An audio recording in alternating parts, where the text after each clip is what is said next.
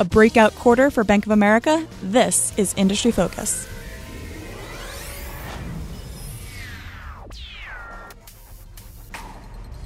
Hello, happy Monday, everyone. This is Christine Hargis for The Motley Fool, and I am pleased to welcome back John Maxfield to the show.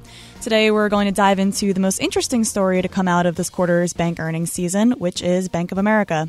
The quarter was dramatically different than previous ones have been for this bank that has really struggled since the recession.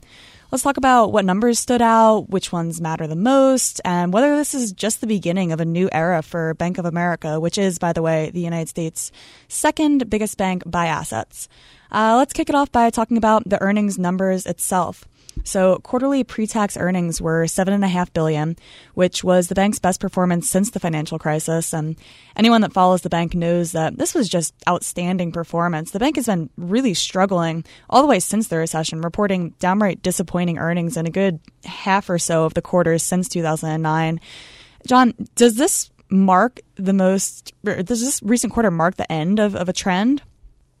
That's the question, right? So if you go back to 2008, when basically the entire financial crisis started and credit markets froze, Bank of America, much to its chagrin, purchased Countrywide Financial. That was also the same year that they purchased Merrill Lynch. Ever since then, Bank of America has really struggled to not only compete against their better-heeled competitors like Wells Fargo and JP Morgan Chase, but even to just earn a profit, right? They've had, by my count, upwards of $100 billion in various types of settlements and legal judgments. Their efficiency ratio, which shows how much money they spend to operate the business relative to the amount of revenue that they generate, has been much, much higher than, say, a Wells Fargo.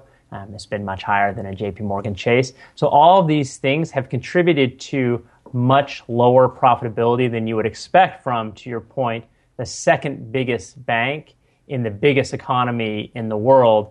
But this most recent quarter, it seems to mark a dramatic departure from Bank of America's post-crisis performance. Let's talk more about the efficiency ratio that you just mentioned. So in this quarter that they just reported earnings on, the efficiency ratio was 62.5%, which is getting pretty close to that sub 60% that bank investors want to see. And we talk about this metric all the time. So, John, can you remind our listeners, what's the big deal about efficiency? So the efficiency ratio, what it does is, one way to interpret it is that it is a measure of how much it costs a bank to generate each dollar of revenue. So if a bank's efficiency ratio is 62.5%, which was Bank of America's in the most recent quarter, that means that it costs Bank of America 62.5 cents to generate every dollar of revenue. Another way to think about that is that it means that there's roughly 38 cents left over to set aside for future loan losses via provisions, to pay taxes, and then to either distribute to shareholders via dividends and share buybacks, or to allow to fall to the bottom line on the balance sheet and to accrue to the bank's book value, to increase the bank's book value. So it's a critically important metric, because in an industry as competitive as Bank of America, and this is something that Warren Buffett has talked about in the past, you have to have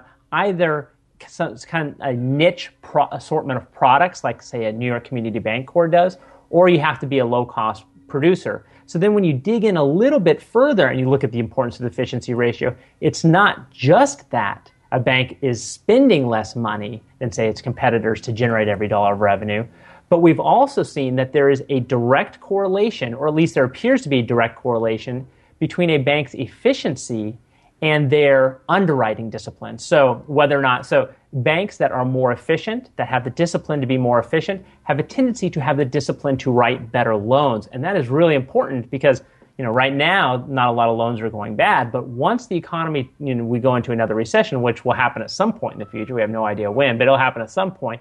When that happens, you have loan losses go way, way, way up, and that is particularly bad for banks that have bad underwriting discipline. So, you're having the operating cost savings, but you're also saving yourself money, presumably, on the loan side by having a low efficiency ratio. So do you think that Bank of America is ever going to catch up to some of these banks that are able to achieve a really low efficiency ratio?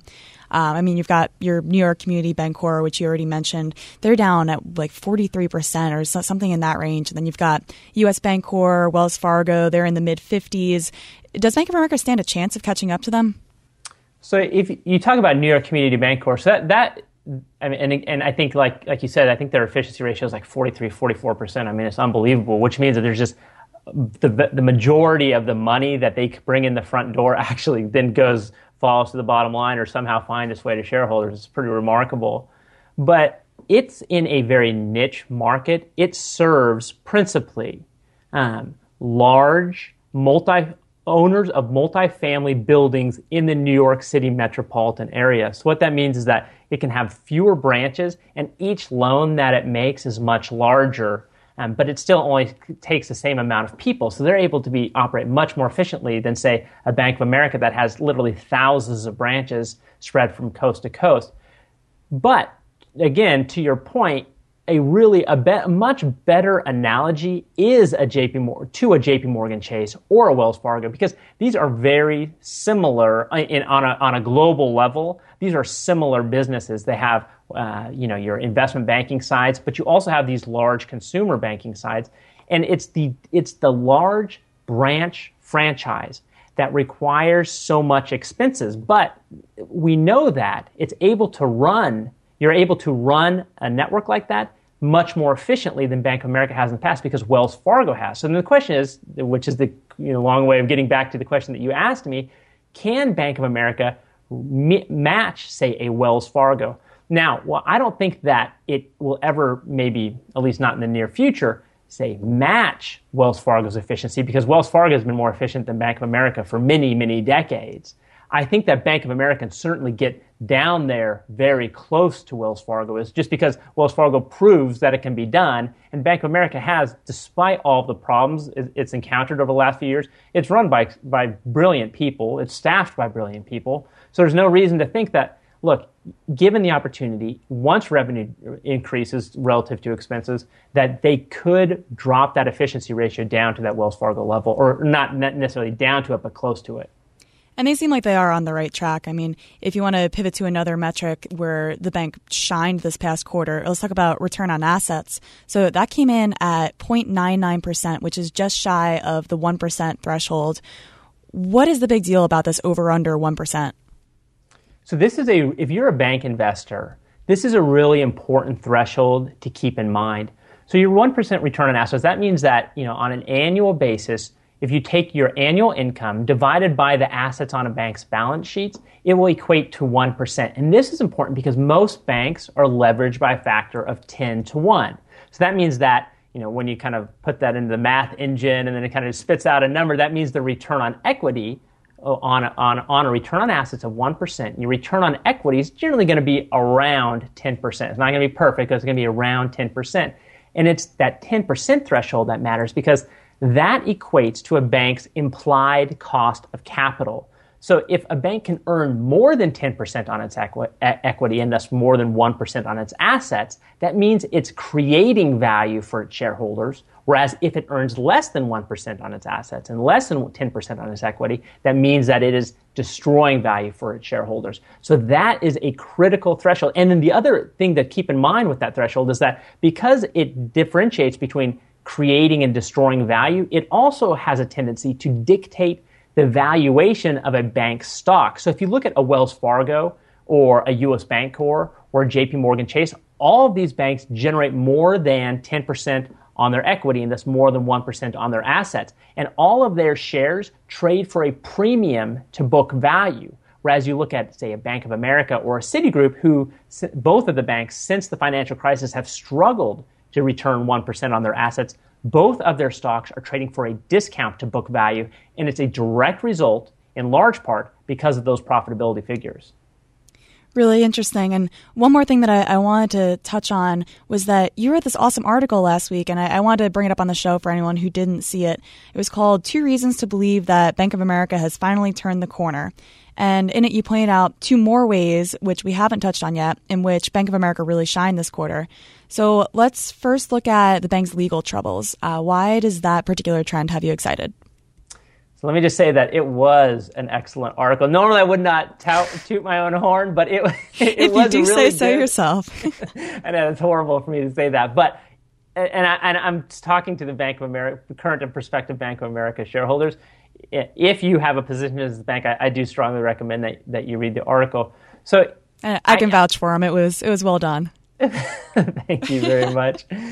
So the first thing that I talk about in there is this dramatic decline in their litigation expense. So during the second quarter, you had Bank of America had a good quarter on its own, but there's also a development in the legal world. So if you go back to the financial crisis, Bank of America it's been plagued by what is known as representation and warranty claims. These are legal claims that are associated with Bank of America's mortgage business and that whole mess that they acquired with the Countrywide Financial acquisition. So if you go to, say, a Best Buy, right, and you buy a refrigerator, and you bring that refrigerator home, and you have a problem with that refrigerator, or some sort of manufacturing defect, well, what do? Well, you take that refrigerator back to Best Buy, and you return it, and you get your money back, right? Well, the same exact concept applies in the financial industry. So you have banks. What banks do nowadays, and this has been going on for decades, is as opposed to, say, originating a mortgage. So let's say I'm going to buy a house. I go to a bank. I get a mortgage. That bank originates that mortgage, but then it doesn't keep it on its books. It then sells it to institutional investors, either Fannie Mae, Freddie Mac, or insurance companies, university endowments, hedge funds, blah, blah, blah. And if that mortgage then goes bad, and the company that bought that, the institutional investor that bought that mortgage, can then trace it back and be like, oh, well, the origination standards under which this mortgage was underwritten were faulty. They will then take that back to the bank that underwrote that mortgage and return it. And that's a representation and warranty lawsuit. So this is what has cost Bank of America literally tens and tens of billions of dollars since the financial crisis.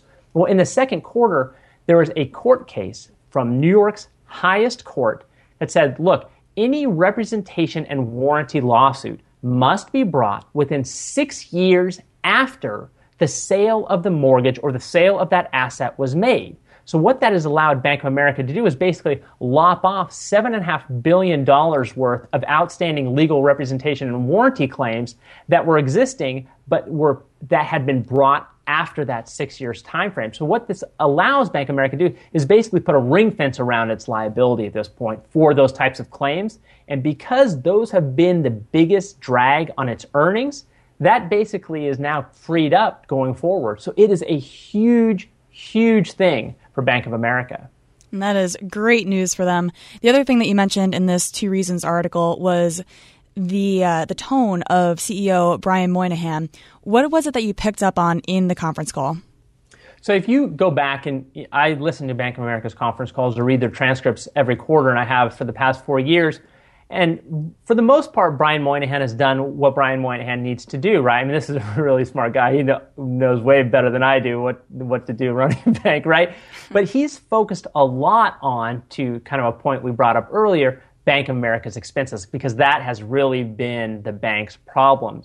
So when you kind of look at his comments, you'll have 2-3 paragraphs of prepared remarks talking about expenses on past conference calls. Well, in this most recent one, he basically only talked about expenses for 3 sentences in his prepared remarks, and then took all that other conversation that he would have been talking about it and shifted that over to talking about ways that it's going to generate revenue, hiring new advisors for its branches, investing in technology, and all of these other things. And what was so striking about this was the magnitude of the switch. It wasn't, he didn't gradually move over into kind of, a paragraph of expenses, a paragraph of revenue generation. It was basically a wholesale abandonment of conversation about expenses. That's a slight over-exaggeration because he did spend 3 minutes or 3 sentences talking about it, but then he replaced that with all this revenue talk. So to me, that, on top of that litigation news, could be evidence that Bank of America has, in fact, finally passed that threshold and put the financial crisis, for the most part, in the rearview mirror. Awesome. So we are almost out of time, but I just want to bring up one more thing because it's so interesting to hear you singing Bank of America's praises this quarter. Anyone that's been following your coverage of the bank, myself included, has heard pretty much nothing but the bear case. Ridiculously high legal expenses, a culture that's shown through multiple past crises to have poor discipline when it comes to credit risk, a bloated expense base, and you can see that in the awfully high efficiency ratio. And all in this extremely competitive industry filled with really well-run banks like the ones we've already mentioned, JP Morgan, Wells Fargo, US Bancorp. So after all this, Bank of America has always seemed like you would paint it as a second or even a third-tier bank. Has your outlook truly changed, or is your excitement just about this single quarter? You know what? I hate to say it, but I think that my outlook has changed. And I know that people say, oh, John's a flip-flopper. But in my opinion, not only have the facts slightly changed for all the reasons we just talked about, but I also spent some time digging into Bank of America's performance in the 1980s. So in the 1980s, he had three successive years of losing money. And then after that, it was able to turn its operations around. So, and just to put that in perspective, even in the financial crisis, Bank of America didn't have three successive years of losing money, right? So if you look back in the 80s, it had these three successive years losing money. And then after that, it not only recovered, but it went on to earning more money than it had ever earned before. And what that made me realize was that, look, in a bank recovery from a significant event like this, once the legal issues are cleaned up, once the bad loans are cleaned up, the bank's profitability can literally skyrocket almost overnight. So it just gave me an entirely new context through which to think about what it looks like for a bank like Bank of America to recover from a crisis like the financial crisis. And it just made me realize that maybe I had been overly pessimistic about its future in terms of profitability. Well, I'm going to go ahead and give you another endorsement and say that is the sign of a disciplined mind to take in this new information and revise your opinion on a stock, but don't let it go to your head. But let's face it. I mean, companies are dynamic, things change, and let's hope that things can continue to change in a positive direction for Bank of America. John, thank you so much for distilling this past quarter's earnings and pulling out so many great points and having the flexibility to take it all in and maybe revise what you had previously thought about the bank. Folks, be sure to check back in to Fool.com for more coverage on Bank of America and many other bank stocks. As always, people on the program may have interests in the stocks they talk about, and the Motley Fool may have formal recommendations for or against. So don't buy or sell stocks based solely on what you hear.